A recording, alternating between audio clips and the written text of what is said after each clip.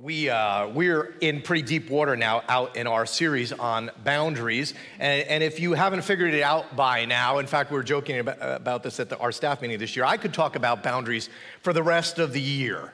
They are that important, and they're that biblical a concept. You'll see that again in our talk this morning. If you were here last week, Mike DeLuca, who both did this morning's announcements and then did half of the video announcements, Mike helped us make a pretty important turn in our discussion on boundaries. Here's what we know. Boundaries are biblical. God used them himself. God is a God of boundaries. He used them in creation. And why? Because God is not a God of chaos. God is a God of order. And God uses boundaries to bring order out of chaos. That is, simply put, the purpose of boundaries. Remember the pictures maybe of my neighbor's fence and my fence and what we refer to as the DMZ in the middle. If you know what I'm talking about, that's week 1 and week 2 in the series. And then we looked at how boundaries can help us bring order out of chaos in our chaotic or dysfunctional relationships.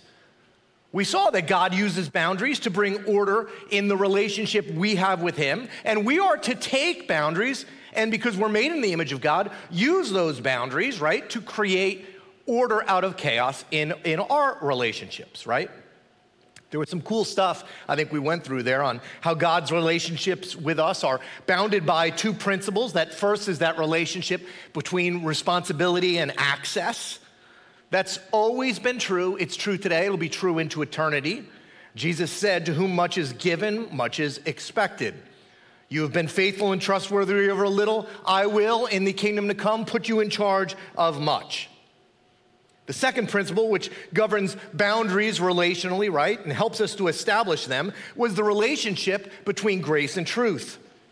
Relationships get chaotic. They get out of control when we err on one side of that line or the other. Now, what Mike was trying to do last week, and I think he did a very good job of, was to ask a pretty profound question. If boundaries are so good and so godly, then why do we struggle with them so much? I have my old faithful here. Lift with the back, they say, because this is a heavy fence. We've been putting this up week after week to help us get a visual of what the purpose of a boundary is, how they work. But one of the things I realized the first week I put this thing up was that we don't like boundaries. I put it up week 1, I got emails about the visceral look of putting a boundary up on the stage. People actually wrote on Facebook, "I hope that's going to come down." We don't like boundaries. And last week, Mike was trying to get us to understand why it is that we don't like boundaries. I mean, if they're so good and godly, right, why isn't that we don't embrace them?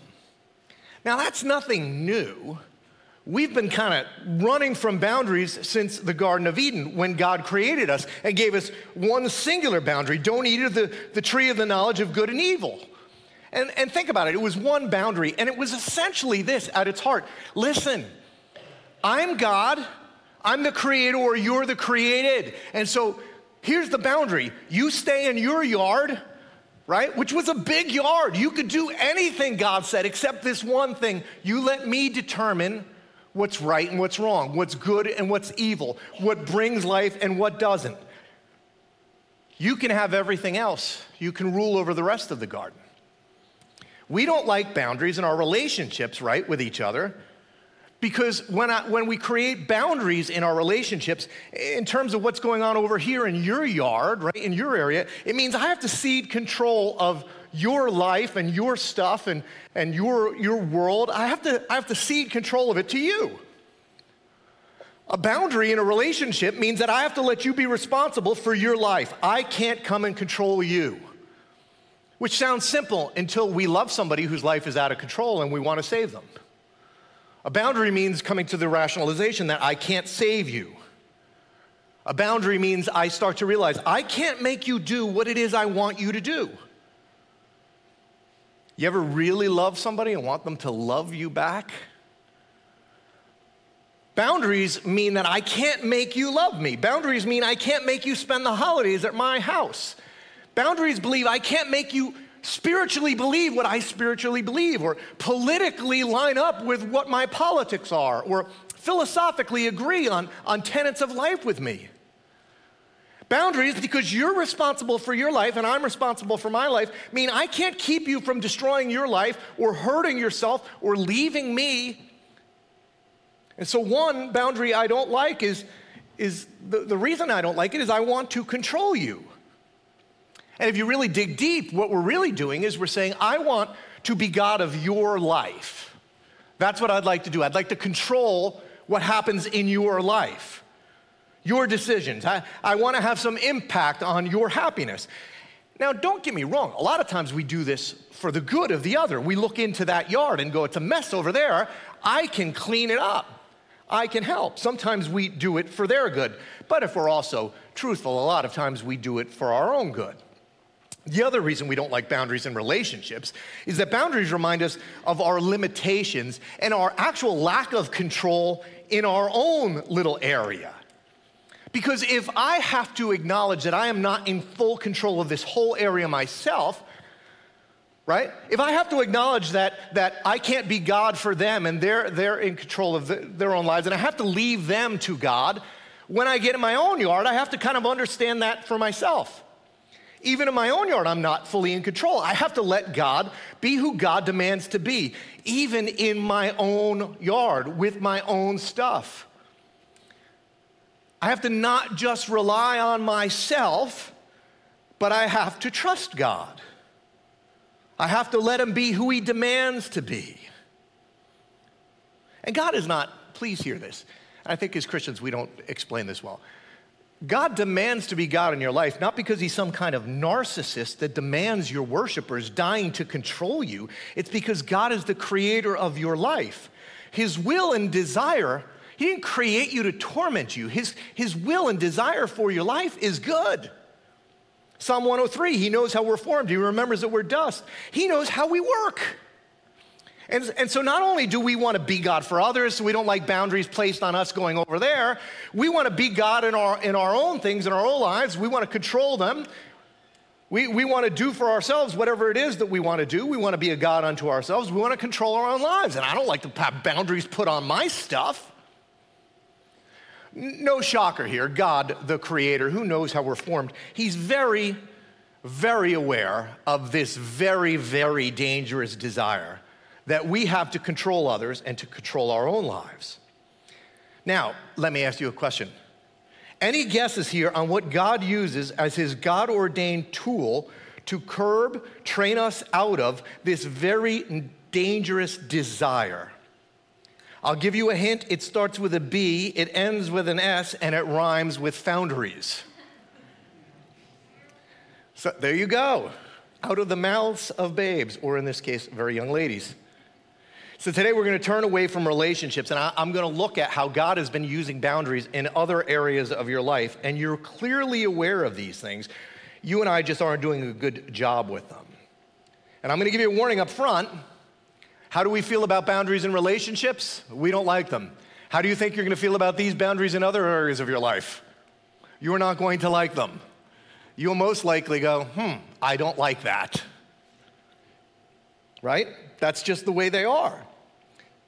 But we need to trust God. The question is, will you trust him, who wants to bring order out of chaos? And we're going to look at two super important areas in your life where I would argue we feel the most chaos. I would say right after relationships, there are two other areas where we get ourselves in the most trouble, where chaos, right, begins to reign and our lives literally get out of control. Those two areas, one, and time. Money and time. Those are the two areas in our life, right, where we tend to lose control, right, and our lives become super chaotic. Which is super interesting, right, in Mendham and Chester, New Jersey. It's almost ironic. I mean, think about it. Here in our communities, we have more money than almost anyone anywhere, right, as a community. We have so much money, the vast majority of us are now paying people to mow our lawns. Now, why do we pay people to mow our lawns? So we can save some time for ourselves. And yet, what is it that we don't seem to have enough of? Money or time. And the problem isn't that we don't have time or that we don't have enough money. The problem is we have placed very few boundaries on our time and money, right? Don't mess with my calendar. Don't mess with my checkbook. Now, your Heavenly Father knows the power that both time and money has in our lives. In fact, boundaries around these two issues, you should check this out. It's super interesting. I've been working on this, as you can imagine, for some amount of time, and I don't like it either, just to give you a heads up. Boundaries around these issues are the most prescribed things in the arc of the Scripture. I want you to think about it, God, right? When God reveals himself to Moses on Mount Sinai, he's led Moses to lead the people of Israel out of slavery in Egypt. God is calling him up onto Mount Sinai. He's bringing to himself his own people, and he's going to create this new nation, this new people group out of this group of slaves, right? And he's setting up for them. What is God handing Moses up on Mount Sinai? Anybody? It begins with a B and it ends with an S and it rhymes with foundries. He gives to boundaries. He gives to Moses. We had one in the garden. Now we have 10, right? Sin has, grown a little bit. And so as sin grows, boundaries grows. And he gives Moses not one, but 10 boundaries, right? And one of the big 10 boundaries has to do with your time, what you don't want any bounds on. You know it, and I know it as the Sabbath. God says, remember the Sabbath day by keeping it holy. Holy means kind of separated out, used for God's purposes. It should have some significance to it. 6 days you shall labor and do all your work, but the seventh day is a Sabbath to the Lord your God. On it you shall not do any work. Which, let's be honest, you and I know this concept, right? It's kind of built into being alive today, almost in every country, but specifically, in America, we enjoy our weekends. Sunday, I'm old enough to remember blue laws in New Jersey. Does anybody remember the blue laws in New Jersey? Giving my age away there, but there were laws in the state of New Jersey that governed that essentially most things, unless they were life critical, had to be closed on Sunday. Some of you go down the beach to Ocean Grove. Ocean Grove used to chain the streets on Sunday, so you couldn't drive your car through the streets, which is kind of funny as Christians. If we can't change a heart, let's chain a street, right? There's a sermon in there, right? But for the Israelites, this people that had been in slavery for hundreds of years, they had, for generation after generation, 7 days a week, 12 months a year, 365 days a year, they had been making brick after brick after brick after brick.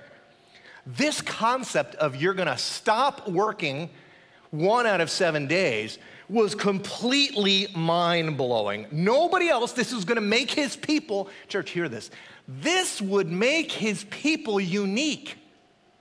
That 1 day a week, they're just going to stop and say, no, this is reserved to rest. This is reserved for God. This will be holy. Of course, you and I hear this, right? And if you're honest, you think, boy, what a great God we serve. Our God says, hey, take a day off. Which was what you would think Moses and the Israelites would be super excited about, right? We get a day off. I don't think they were.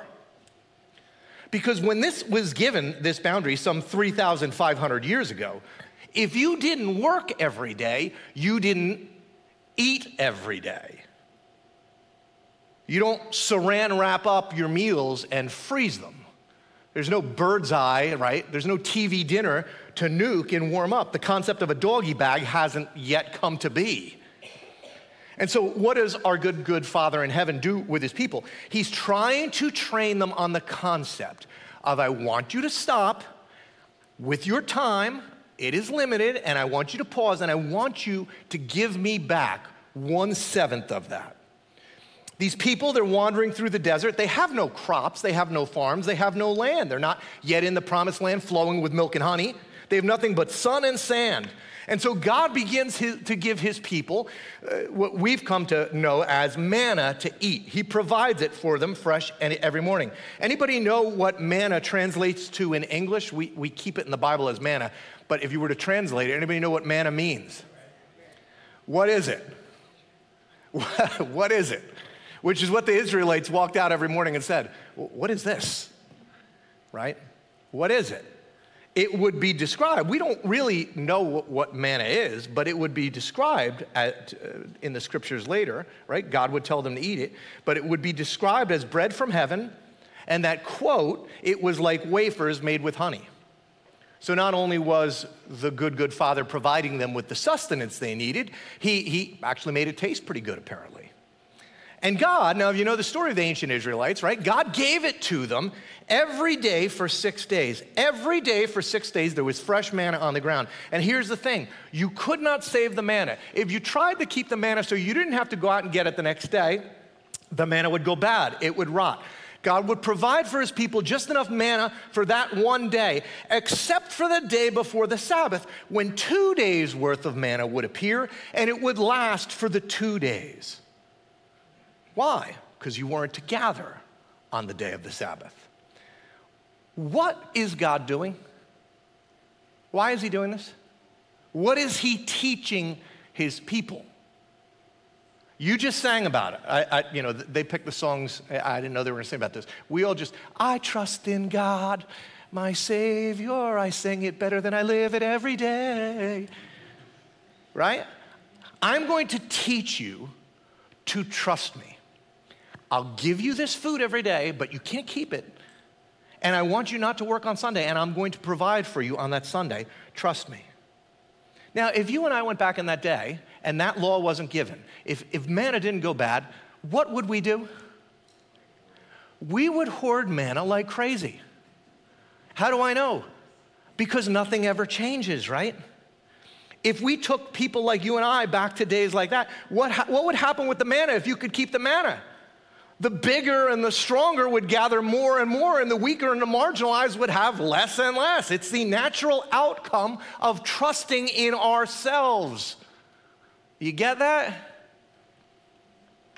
But God was training his people. How? Through boundaries. I'm going to set up boundaries around your time. What was the boundary? You shall not consume your life with work. Why? Well, my guess was 2 reasons. The first is you're of limited capacity. God actually cited to the Israelites that he took one day off and rested in creation, and God is omnipotent. God didn't need the rest, but we're limited, and we do. So God is saying, trust me, believe me, I formed you, you need this. The reason, look, can I be honest, the reason that all of us are so tired, so cranky, so irritable, so burned out, is we do not take this command seriously. We think, I want to be like God. And what does that mean? I have no limits on my time or my energy. But I think more importantly, it was to get his people, to prove to his people he could be trusted. And then the fear was, but God, if we don't go out and work 7 days a week, how are we going to bring in the crops? How are we going to tend to the cows? How are we going to shear the sheep, harvest the crop? How are we ever going to become this great nation you promised we would be? We can't stop working. The Egyptians are working. The Babylonians are working. You want us as a society to stop 1 day a week? We can't stop. We won't stop. We got to keep getting ahead. We got to be all that we can be. And today, literally thousands of years later, what has changed? Nothing. I can't stop. That would be showing weakness. I can't stop. I won't stop. How am I going to climb the ladder? How are my kids going to get that athletic scholarship? Do you know what kind of school my kid might not get into if we actually embrace this kind of thought process? This is for losers. Do you know the house I won't be able to afford if I stop working? The car that I'll never drive if I actually take this Sabbath thing seriously? Rest, there's no time for rest. But friends, isn't the deeper issue the heart issue? Right? Isn't what's at the root of our craziness, what's at the root of our calendar dysfunction, isn't it a trust issue? There's no time for trust because I gotta make it happen in my yard. If I don't make it happen, it won't happen. And if others, this is a competitive world, God. If others are out there, right, and they're going 7 days a week, then it's for me and my house, so too shall we. He did it with time. He did it with money. Again, God's trying to set up his people to be this holy nation, this one that would look different. It would be unusual, one where they would stand out so much people would go, wow, look at those people. Look at their God. The other way that he chose to set up boundaries for his new community was with their money. From Leviticus, a tithe, a tenth of everything from the land, whether grain from the soil or fruit from the trees, belongs to the Lord. It's holy to the Lord. This is not a talk about giving, so everybody, let go of your wallets. How did God, what is God doing? He's setting up a boundary on their stuff, on their money. It's called a tithe. You don't spend every moment of your time on yourself. I'm going to put boundaries on your time. And you don't spend every dollar on yourself. I'm going to put boundaries on your dime. There's my rhyme for the day. This new society, unlike every other society, is going to have boundaries on what they do with their money. And God was going to train them to understand, just like he did with the manna, that every dollar that came in does not need to get consumed. A portion of that dollar, just like with their time, a percentage of that dollar, sometimes 1/10. The truth is, in Israel, oftentimes many tenths were to be used for God, towards God, or for others in the community that were less fortunate, the poor, the marginalized, the widow, the foreigner. But God, if I do that, I might not have enough. That's why he would come along and say, yeah, I know. That's why I want you to give me the first fruit, so you really have to trust. Give me the first fruit that comes in. But God, if I do that, God, do you know if I live that way? Do you know what that means? That means I'm going to have to live in a smaller, a lesser neighborhood. And people are going to judge me that I live in this neighborhood, that I don't have the house that I actually could have, that I don't drive the car that I actually could drive. How am I going to gain their admiration or their approval if I live in this neighborhood when I could live in that? To which God says, why don't you seek my neighborhood first? Why don't you trust me? Why do you trust them for all of those things, all of your value and your self-worth? Why don't you love me even more than you love them? And then I saw it pointed out this week, there was actually even another boundary that God was setting up for this new people and this new nation. It was the boundary that had to do with where the edges of their little kingdoms came to, their fields. In a sense, how close to their fence could they harvest their fields? Here's what he said to them: when you reap the harvest of your land, don't reap to the very edge of your field or gather the gleanings of your harvest. Has anybody gone apple picking yet this year? I used to go apple picking. Apple picking is a complete and utter waste of time. Here's why. Has anybody actually ever picked an apple off a tree? Because every time I've gone apple picking, there's no apples on the tree. They're all on the ground. It's a sucker's game, people. And so this is what a gleaning was. This is what would happen, right? When the crops got ripe, they tended to fall to the ground. And what God was saying is this people is anything that falls on the ground, I just want you to leave it there. In fact, he insists on it, right? He says later on, do not go over your vineyard a second time or pick up the grapes that have fallen. Leave them for the poor and the foreigner. To which you and I would go, why would I ever do that? Right? What's the point? That doesn't make any sense, because don't you understand, God, I'm trying to control my area. And this is what I've done. I did the work. I took the risk. I made the investment. I sowed the field. I watered. I fertilized. I should harvest. It's mine. I did, to which God, it's so interesting, this is how he finishes that command. I am the Lord your God. I am the Lord your God. He knows all our eyes, but he trumps them. I'm the Lord your God. I am creating boundaries for you. Do not go as far as you can go. Create some kind of zone in here where you're going to need some kind of cushion, some kind of boundary where you're going to need to trust me. By the way, those same boundaries, as we discussed, would wind up being good for others, because then they too will find me and know me and begin to trust me. But we don't like boundaries. You want me to leave money on the table? We want to go right up to the edge. We want to spend right up to our level of income. And let's be honest, very few of us spend right up to our level of income. Do you know what most of us spend? way over our level of income.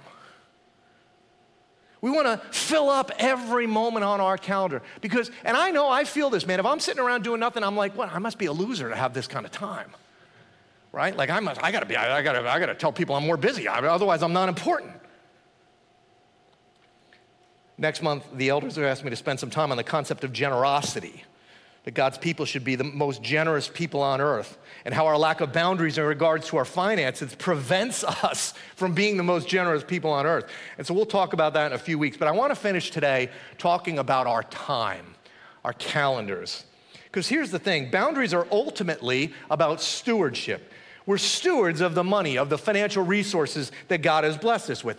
We get this, right? I want you to understand, you are managers of money. You are not owners of money. One day, the scriptures say, you will be judged by God regarding how you stewarded or managed the resources, his resources, that he allowed you to manage on his behalf. But church, don't you understand? It is the exact same principle with time. We are stewards of our days, and yet I think some of us, we get that with money. We might not like it, we might not do anything about it, but I'm not sure we understand that principle when it comes to our calendars and our time. And here's the thing, I've been thinking about this a lot. I was talking to the elders about it this week. Here's the thing about time. I don't appreciate it until I really pause to reflect on it. You realize you can get more money. See, we get boundaries with our money because we perceive that money is limited. But let's be honest, money's not really all that limited. You could quit your job and go get a job that pays more. You could get a second job, bartend at night, a side hustle somehow. And heck, you could borrow money if you want more money. There are plenty of people that would love for you to do that. You can get more money. You can buy more money. But you can't get any more time. It's not for sale anywhere. And here's what I want you to know about this. The day will come for all of us when, and I've watched this, I'll share it in a minute, where we would spend, and it will come for all of us, where we will spend lots and lots and lots of our money in order to just get a little bit more time. My dad, as some of you know, was seriously ill. He had a massive heart attack. And this was 2 years ago. And they essentially came into us and they said, there's really only one thing, there's only one hope for him. It's gonna be a high-risk stent procedure. If he lives through it, this will save him, but it'll be dicey. You know, your dad is an older guy and all of the reasons that it probably wasn't gonna work. But it was the one choice. And so they said, you know, what do you wanna do?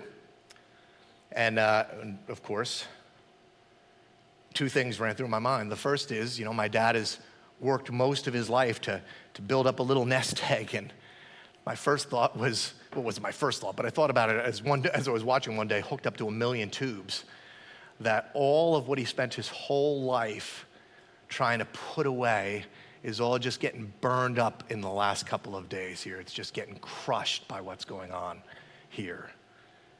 And then the second thing that I thought about, because they said, you know, you should say your goodbyes. And I was the last one that was in a room with him, and I leaned over his bed, and I was whispering in his ear.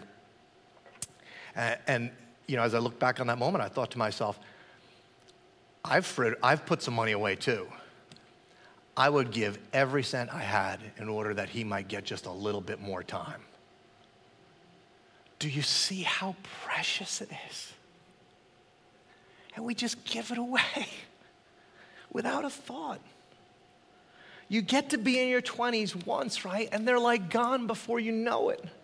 You only get to be in your 30s once, well, unless, of course, you're me, who's been claiming to be in and around his 30s for nearly 20 years now. But when your 30s are gone, they're gone.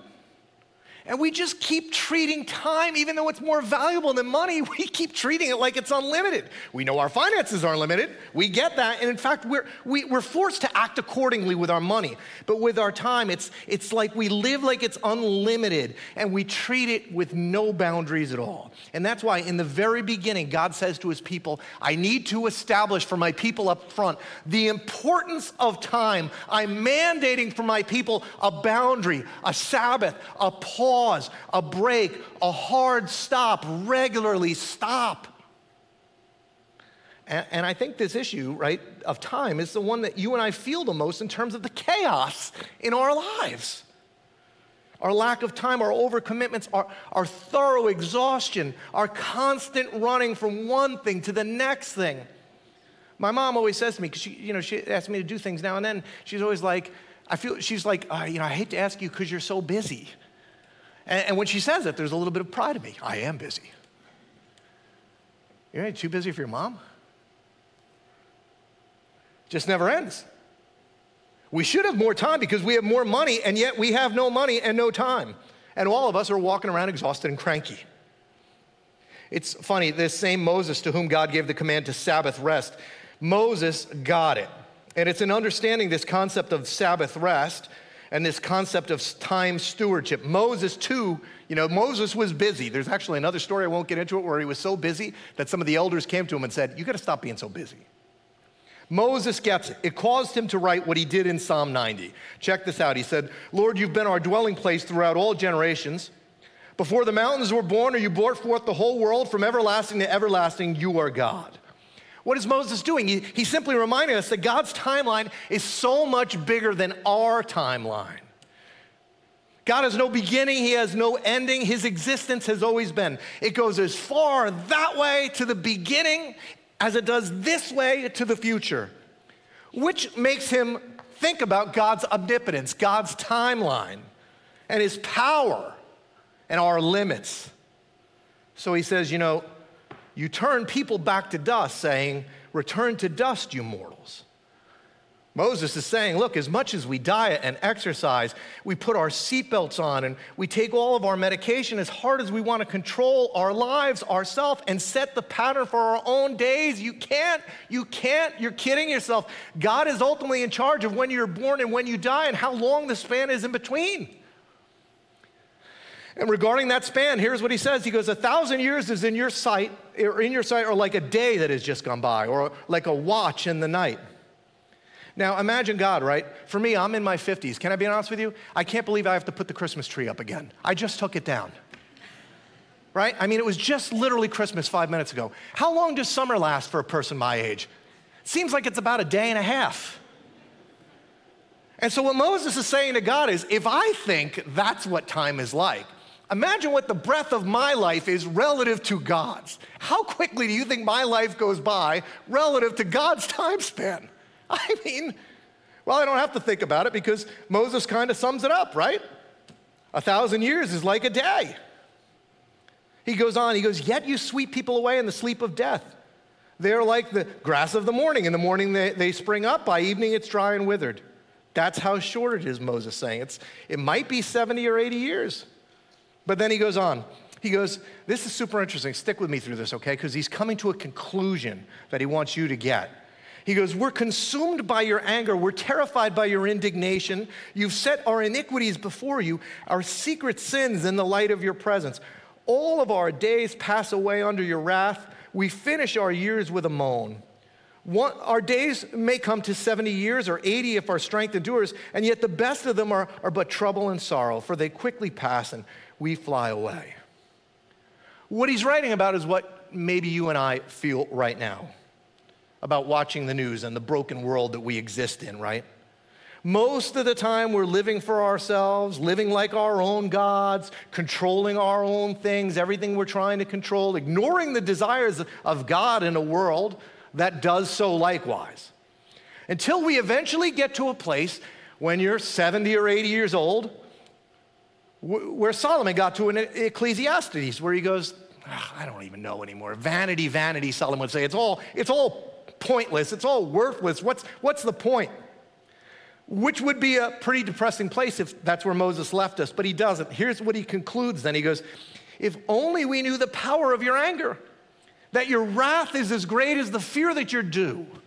In other words, what Moses is saying is a guy that understands both the Sabbath concept and the brevity of time, right, and how we're to steward it. He goes, if we only understood how great God is, how powerful and eternal he is, and how in comparison, how little we are, how short our lives are, if we got that, if we just for a moment could see it, we might give God the reverence he's due. Because most of the time we live like we are our own gods, or we are equal with God. We might use our short little lives for the purposes for which he's given them to us. We might steward them, not for our own use, right? That we be managers of the time we've been given. We get one shot at it. Moses is going, if you just understood who he was and who we are, we actually might put some boundaries around our time and use it for the purposes that we were created, which is why he concludes with this famous verse. This is the background of this verse. Teach us to number our days that we might gain a heart of wisdom. His prayer, his advice, I would argue to us, is understand your life. Please understand the limits of your life. It is bounded. You get it with your money. You treasure. Think about what you do with your money because you understand it's limited. You treasure it. You work for it. You fret over it. You hire people to help you manage it, to make the most of it. And Moses is going, what do you do with your time? What are you doing? Understand you don't have, if you want to be smart, understand this. Start to figure out how much time you have left. Because time is running out. Live like it is. And so what do we do? Well, it's not just an Old Testament theme, it's all over the New Testament. Paul told the church in Ephesus, he said, see then that you walk circumspectly. In other words, think about what you're doing. Could you please think about what you're doing, how you're spending your time? Not as fools, but I like this. I thought to myself, this was my note. Not as fools, he says, but as wise, redeeming the time because the days are evil. Redeeming the time. The word in Greek, it means to buy back the time, to take it back, to have it, to ransom it away, to rescue it from loss. In other words, sacrifice whatever you have to sacrifice to get back your time. It is more valuable than money. Don't be foolish, which, by the way, is what he says in the very next line. I was literally writing the sermon, and I'm like, oh, God, he's telling us not to be foolish. And then I go to the next line. Therefore, do not be foolish, but understand what the Lord's will is. You're stewards of time. Your life is not your own, the scriptures teach. You've been bought at a price. You were created with purpose. The Lord has a will for you. Understand what it is. To which we might go, well, what is it? He told the Ephesians in the first chapter, he said, he's made known to us the mystery of his will, according to his good pleasure, which he purposed in Christ, to be put in effect when time has reached her fulfillment, to bring unity. Here's the purpose for your days. To bring unity to all things in heaven and on earth under Christ. The Lord's will for what you're to do with the time, to steward the time he's been given for you, is to live out the Lord's prayer. Thy kingdom come, thy will be done on earth as it is in heaven. Be a participant in the uniting, in the bringing of the kingdom of heaven to earth. Stop using all of your time to build your kingdom. Please examine your schedule and say, is any of it going to the purposes of the Lord? It's interesting, he would use the same concept of these same exact words, redeem the time, when he wrote to the Colossians. He goes, walk in wisdom, again, be wise towards those who are outside, redeeming the time.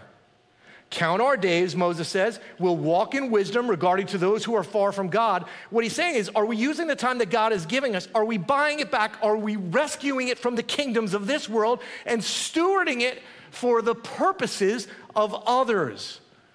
What Paul would later call the law of Christ. What Jesus would say is his singular command. Love one another as I have loved you. Use your life to love others into the kingdom to come. Stop using your life to love yourself in the kingdom that is. Boy, I just came up with that right there. That was pretty good.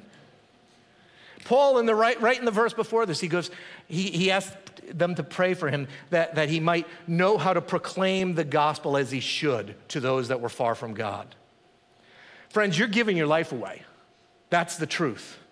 And the authors of the Bible, some of the smartest, holiest, wisest, experienced men who have ever lived, under the inspiration of the Holy Spirit, are begging you and I not to give these short days away without purpose, without boundaries.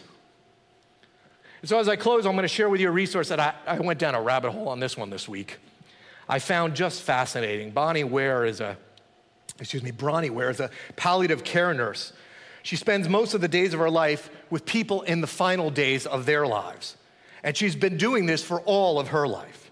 And she wrote a book called The Top 5 Regrets of Dying. It's a pretty famous book. I'd encourage you to check it out. I actually watched a talk she gave on the Franklin Covey YouTube channel. By the way, what does Franklin Covey help us do? Manage our time. She spends all of her time with these people in the last days of her life. And I wanted to share with you the 5 regrets because I think they bring some modern day context and some last moment clarity to those of us who are living like we're never going to die. And so again, worthy of a whole talk, I'm just going to put them up here. You can take a picture of them if you want. I'd encourage you to go home and reflect on them. Here they are. I'll start with the bottom one, 5th one first. I wish I had let myself be happier. This has to do with how you view life.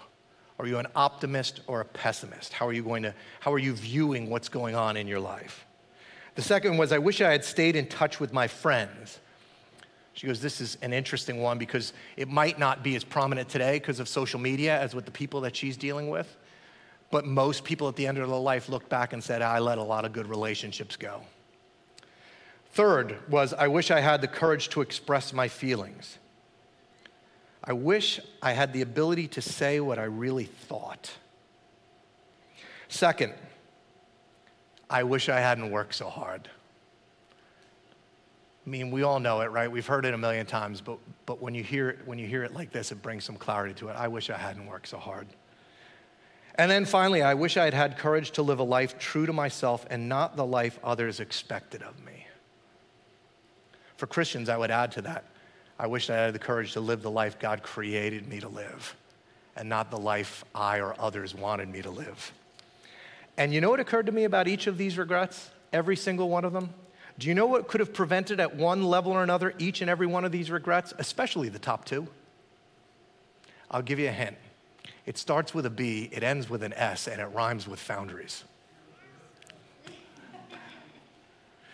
As the band comes up, that word Paul used, redeemed, this is so fascinating.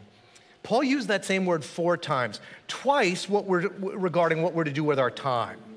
And he used it 2 other times, the same word. Here's the other 2 times he used it. He used it to describe what Jesus has done for you, for me, for us. Check out what he wrote, same word. Christ, we're to redeem our time for others. Christ redeemed us from the curse of the law by becoming a curse for us. All of our sin placed on him. For it's written, cursed is everyone who is hung on a pole. He redeemed us in order that the blessing given to Abraham might come to the Gentiles through Christ Jesus, so that by faith we might receive the promise of the Spirit. He would go on in the next chapter to say, when the set time had fully come, God sent his son, born of a woman, born under the law, to redeem, to buy back at a cost, to ransom back, to redeem those under the law, that we might receive adoption to sonship. Jesus redeemed at great cost you and I. The price of his own body, his shed blood. He ransomed us. He rescued us from the law of sin and death. And he redeemed us, church. The word is just used these 4 times so that we might live and have life now abundantly and eternally. Your life is so important that Christ redeemed it at the highest possible cost. And why? So that you too might redeem your life, your time, and live out the great prayer and purpose of Jesus with our days, to bring not our kingdom to this world, but his kingdom. Friends, redeem your time. Let's close in song.